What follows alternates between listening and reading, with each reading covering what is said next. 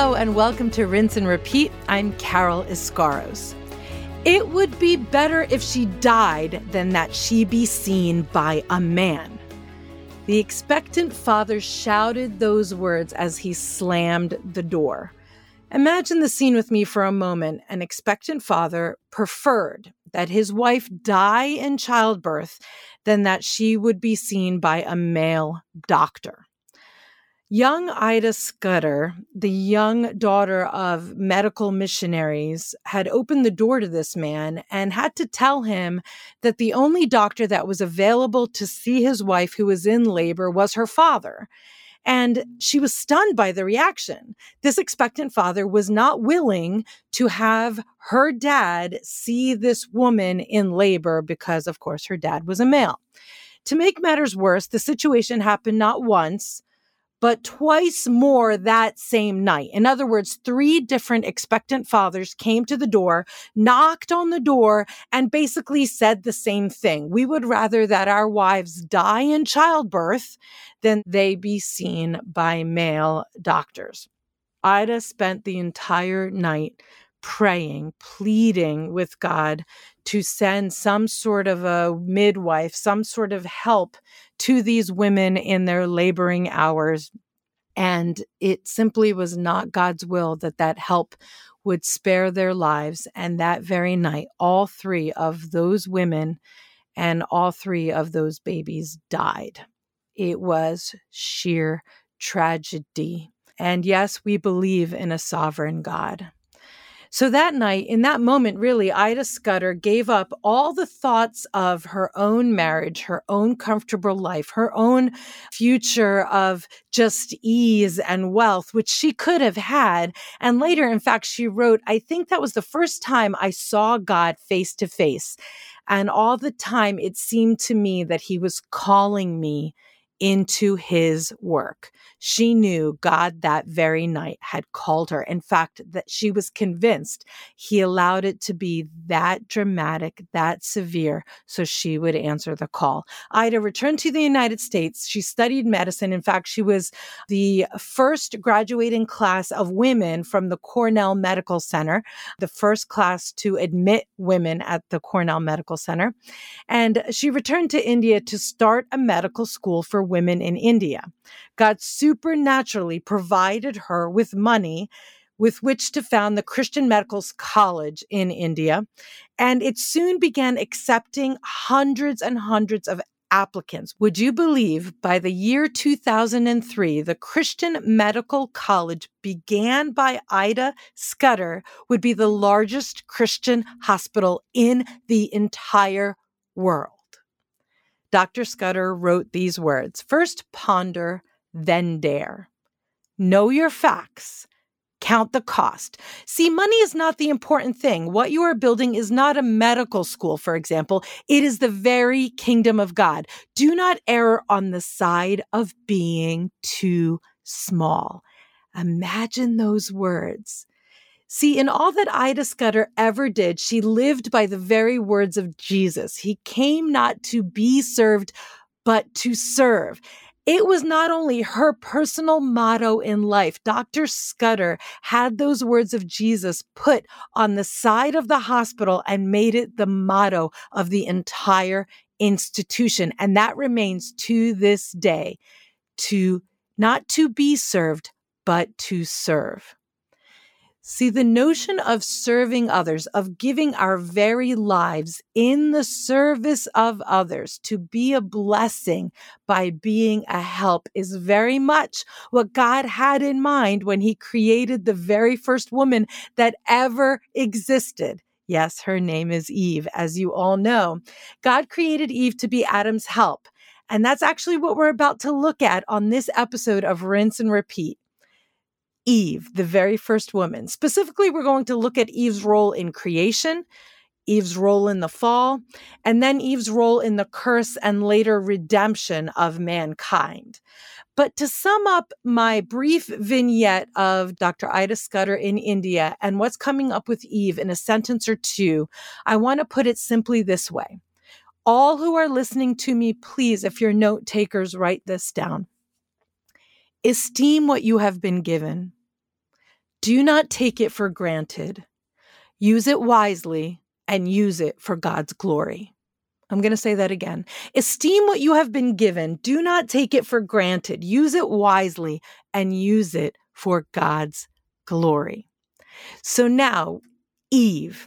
Eve means the giver of life or simply living. And Adam actually gives that name to Eve specifically after the fall and the curse in Genesis 3:20. But we're going to begin earlier on with Eve's role in creation, and that's beginning in Genesis 2:18. So turn there with me, Genesis 2:18. I'm going to read these verses to us to begin. Genesis 2:18 says this. And the Lord God said, "It is not good that man should be alone. I will make him a helper comparable to him." Now skip down to verse 21, still here in Genesis chapter 2. Verse 21, and the Lord God caused a deep sleep to fall on Adam, and he slept. And he took one of his ribs and closed up the flesh in its place. Then the rib which the Lord God had taken from man, he made into a woman, and he brought her to the man. And Adam said, "This is now bone of my bone and flesh of my flesh. She shall be called woman because she was taken out of man. Therefore, a man shall leave his father and mother and be joined to his wife, and they shall become one flesh. And they were both naked, the man and his wife, and were not ashamed." Herein we have a picture of perfection, the perfect marriage, the perfect parents, the perfect home, the perfect everything, and a few critical lessons that we can learn from this picture of perfection. First, Eve is a helper. As we have said before, we must not think in terms of worldly standards, okay? With a humanistic worldview on this idea about being a helper or being a servant. Two quick points on this here. In my introduction to the Women of the Bible, if you haven't heard that, please back up and make sure you take a listen to that. But in my introduction, I did say that God refers to himself as Israel's help. He does so in Deuteronomy 33:7 and in Psalm 33:20. He refers to himself as Israel's help. So we cannot think of being a helper as being less than or being poor or something to be looked down upon, okay? If God refers to himself as that, it's not anything to be ashamed of. That's the first point on being a help. But second, we have to remember how God deems servants and servanthood overall. And these are the words that are in Matthew 20, specifically in verse 28 that I just quoted to you in the story of Ida Scudder. Just as the Son of Man did not come to be served, but to serve and to give his life as a ransom for many. Those words were spoken by Jesus about his own life. There is nothing more important than giving your life for the lives of others. Eve being Adam's help was a blessing, just like it was for Jesus to give his very life for others. So Eve was a helper. That's point number one. The second one is that Eve isn't just any helper. Eve is a helper that's suitable to Adam. She's a helper that's comparable to him. Now listen. God made Adam from the dust of the ground. And in fact, he did that with all of the other animals. He made them out of the ground as well, as we learned in verse 19 in chapter 2, if you go back and read that. He made all of the animals, including Adam, out of the ground. But Eve was different. She came from man himself. She was formed like him. See, God making Eve from Adam's flesh and bone is the creation of the first bride, this picture of Adam and Eve in marriage.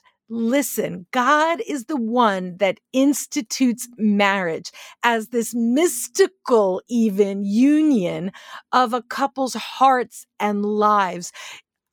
Paul calls it a great mystery in Ephesians 5, and it is God's ideal. It is God's original standard.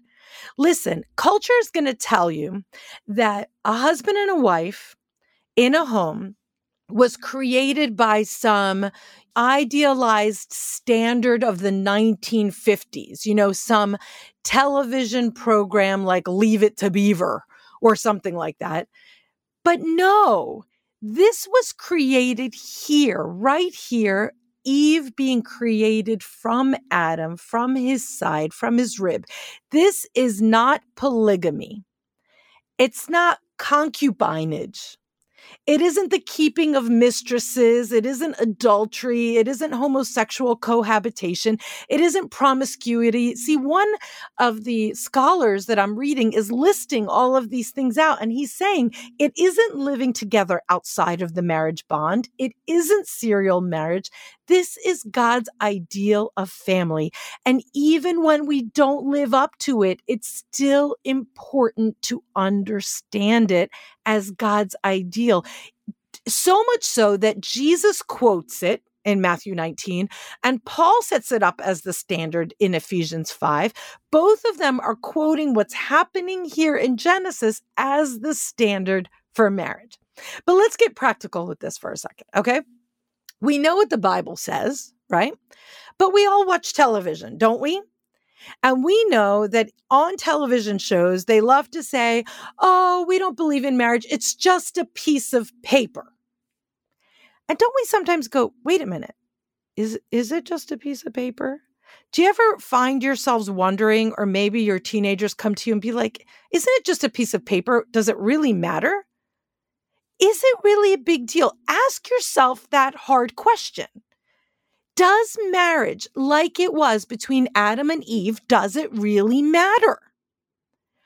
I almost think I don't even have to answer the question. I can just point you to the state of our culture right now, to what's happening to families and children and crime rates, and you can look at the source of all of the trouble. And if you trace your finger back, I am telling you, the deconstruction of Christian values or the deconstruction of society begins with this onslaught and the attack of marriage as God created it between one man and one woman right here with Adam and Eve in the garden. There's going to be more podcasts on this subject, but I want you to look closely at verse 24 that we just read.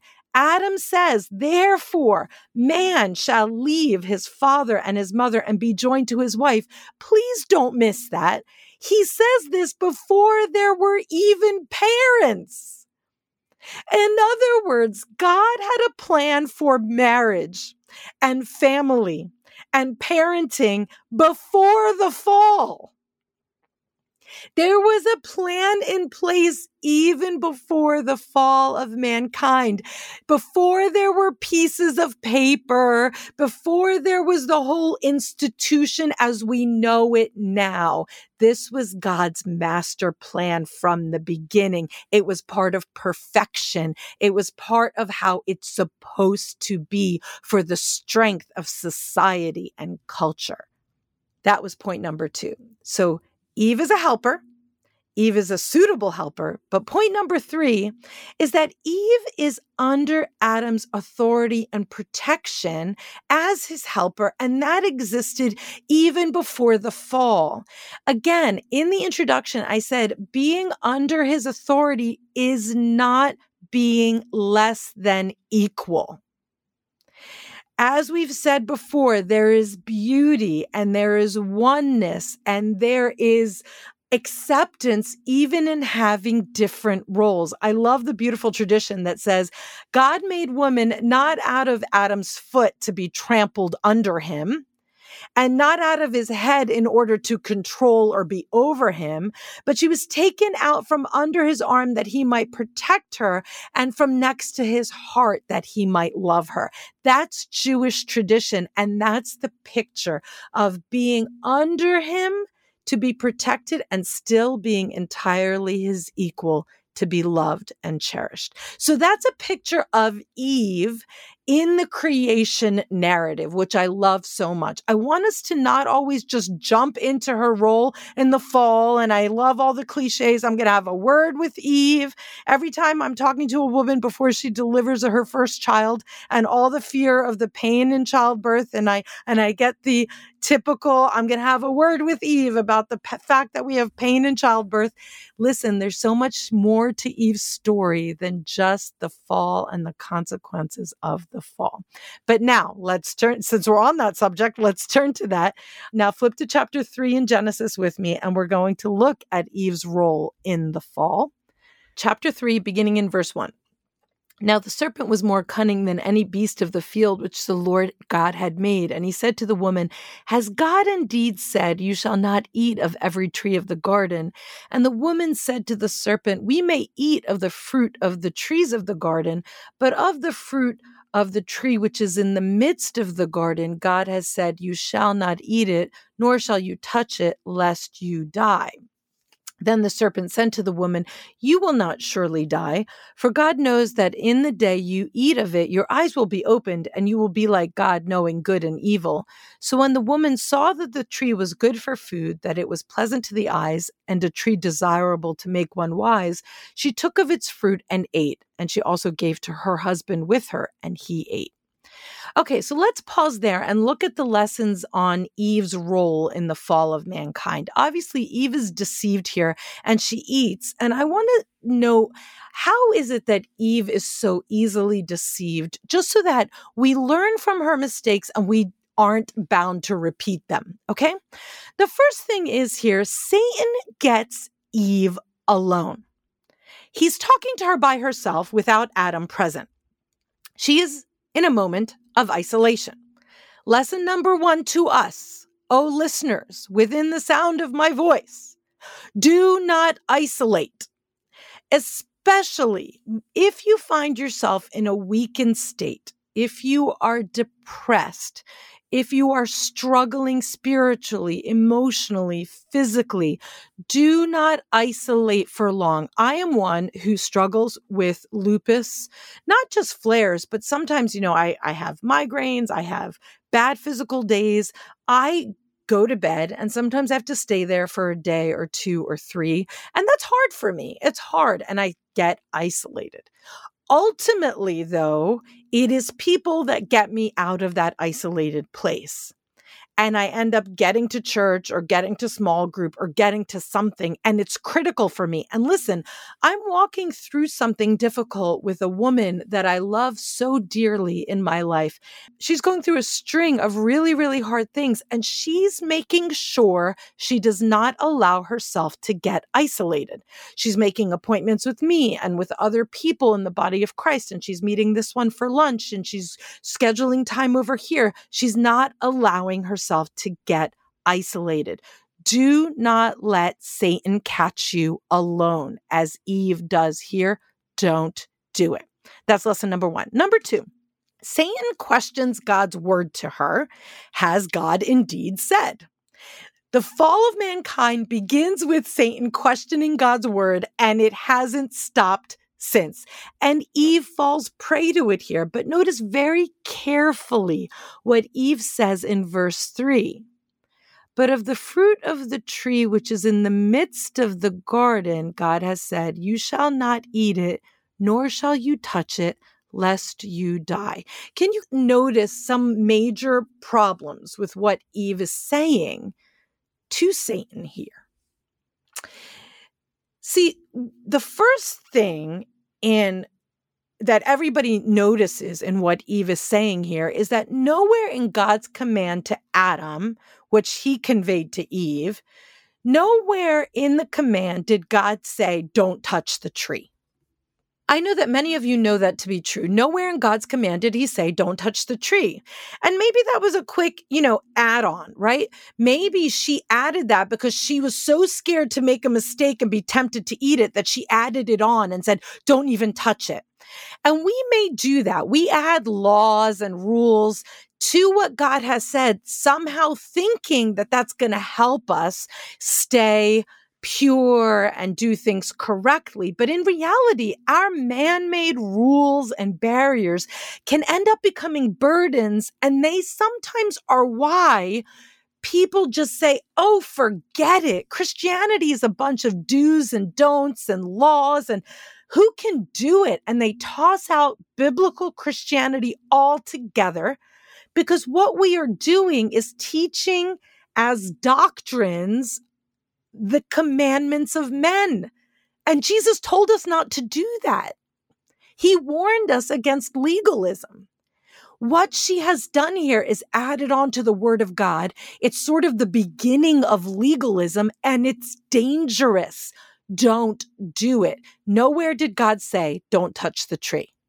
The second thing is, it doesn't seem that Eve even knows the name of the tree. She talks about it being the tree in the middle of the garden, but she doesn't call it the tree of the knowledge of good and evil. So there seems to be a little bit of a vagueness about her understanding of the scriptures. And I want you to be clear on this. If you don't know what the word of God says, and you're a little vague on the details, the enemy, the world, society, people are going to attack you on what you're vague about. So if they come up to you and say, do you know, nowhere in the Bible does it say that Jesus is actually really God. I want you to know that it is all over the New Testament where Jesus actually claims to be God.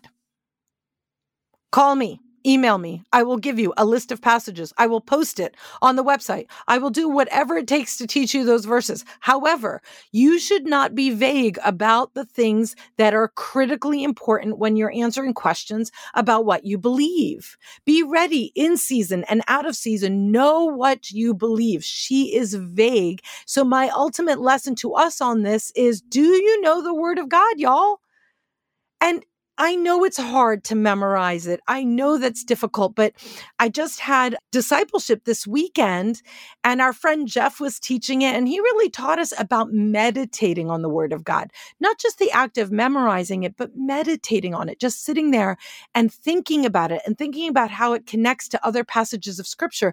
The more you think about how it connects to other parts of the word of God, the more you know it, the less vague you will be about the details of those critical passages, whether they relate to women in scripture, homosexuality, sex outside of marriage, Jesus and his deity, whatever it is. The more you meditate on those passages, the more you'll know them. The third thing is that God, in his commandment to Adam, said that they were free to eat of all of the other trees of the garden. She doesn't seem to explain that God gave them complete freedom to eat from all of the other trees except this one tree. So she almost makes it seem like God is holding out on them. She follows Satan's lead a little bit, and she picks up the thread, almost impugning God's character here in how she poses her response to the enemy. But not so, you podcast listeners, because if you've been studying with me for any length of time, you just went through all the names of God. You know God's character, you know his names, and you know God's not holding out on you. This Elohim, our mighty creator God, Jehovah Rapha, Jehovah Nisi, he is our Jehovah Ra, Jehovah Shalom. He is all of the things God says he is, personified in the Lord Jesus Christ. He is not a set of rules and do's and don'ts. See, Eve received the word of God taught by Adam because God gave that word to Adam before Eve was created. Okay? So she received it, but by Adam. And so a number of things could have happened here. She could have forgotten what Adam taught her, or maybe she didn't learn it that well. Maybe she hadn't meditated on it the way I just explained to you about meditating on the word of God. Maybe Adam didn't teach her correctly. Maybe she was just caught off guard. You know, she didn't have her morning devotions and she was rushing out of her house in paradise, and maybe her guard was down. But I think more likely what was happening here is that she's tempted and hearing something that suits her desire. She doesn't want to obey something here because she wants to kind of check out the tree. I don't want us to quickly blame, maybe Adam didn't teach her right. Maybe Adam should have been watching her. No. Listen, this whole thing about women's liberty and women's rights and women's whatever, she owns her role here. Yes, Satan deceived her, but she didn't have to eat. She could have been deceived and said, you know what? There's a way of escape here. I don't have to eat this. But confession time. Can we confess? Listen, I'm going to start because I'm the one that always confesses my junk here on Rinse and Repeat. I fall into this trouble all the time. It starts with my vagueness on details from the Word of God. And I could blame it on lupus and say, listen, my lupus medicine makes me have lupus fog and, my brain isn't what it used to be. I'm getting old and I'm sick and whatever. But no, I don't always know what the Word of God says. So many times I'm faced with a situation and I'm like, oh, I know there's a proverb on this. I just can't remember the proverb. Why didn't I memorize it? And then Satan starts to condemn me, right? And I'm like, if only I was my friend Patty Height. She knows how to recall all the verses of the scripture. If only I was Pastor so-and-so, or if only I was, and then I start to condemn myself. And then I'm like, sure, failure, and I fall. But it isn't always that I just don't know the Word of God. Sometimes it's that the things I face suit the narrative that I want. I'm tempted like Eve was. I don't have to give in, but I do because I'm like, hey, I might feel like I deserve this and I want this. But you know who got this right when I might get it wrong all the time, or Eve got it wrong, or we get it wrong? Jesus did. He was faced with these exact temptations. That's what I love so much about the passage where he is facing temptation himself. Satan tempts Jesus in these same exact ways, and he answers every single temptation correctly from the Word of God. Again and again and again, he says, it is written. See, the solution to temptation isn't white knuckling it. I can fight this. I can do this. I'm not going to fall into temptation. It's the appropriate application of God's word to specific situation, which is wisdom anyway, but it isn't just quoting it. Satan knows how to quote the word of God. He was doing it with Jesus in the wilderness in the first place. Satan knows how to quote the word of God, y'all. He knows the word of God. The issue isn't just quoting it. It's obeying it. The power Jesus had wasn't just in knowing it, speaking it, saying it. It was doing what it says. That's what Eve needed. She was giving into deception. She was giving into temptation because she didn't in her heart want in that moment to obey the word of God.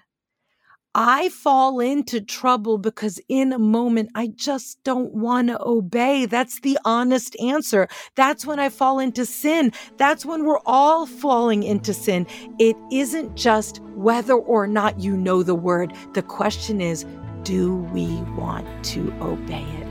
We're going to look at this a whole lot more in our next episode, part 2 of Eve, next time here on Rinse and Repeat.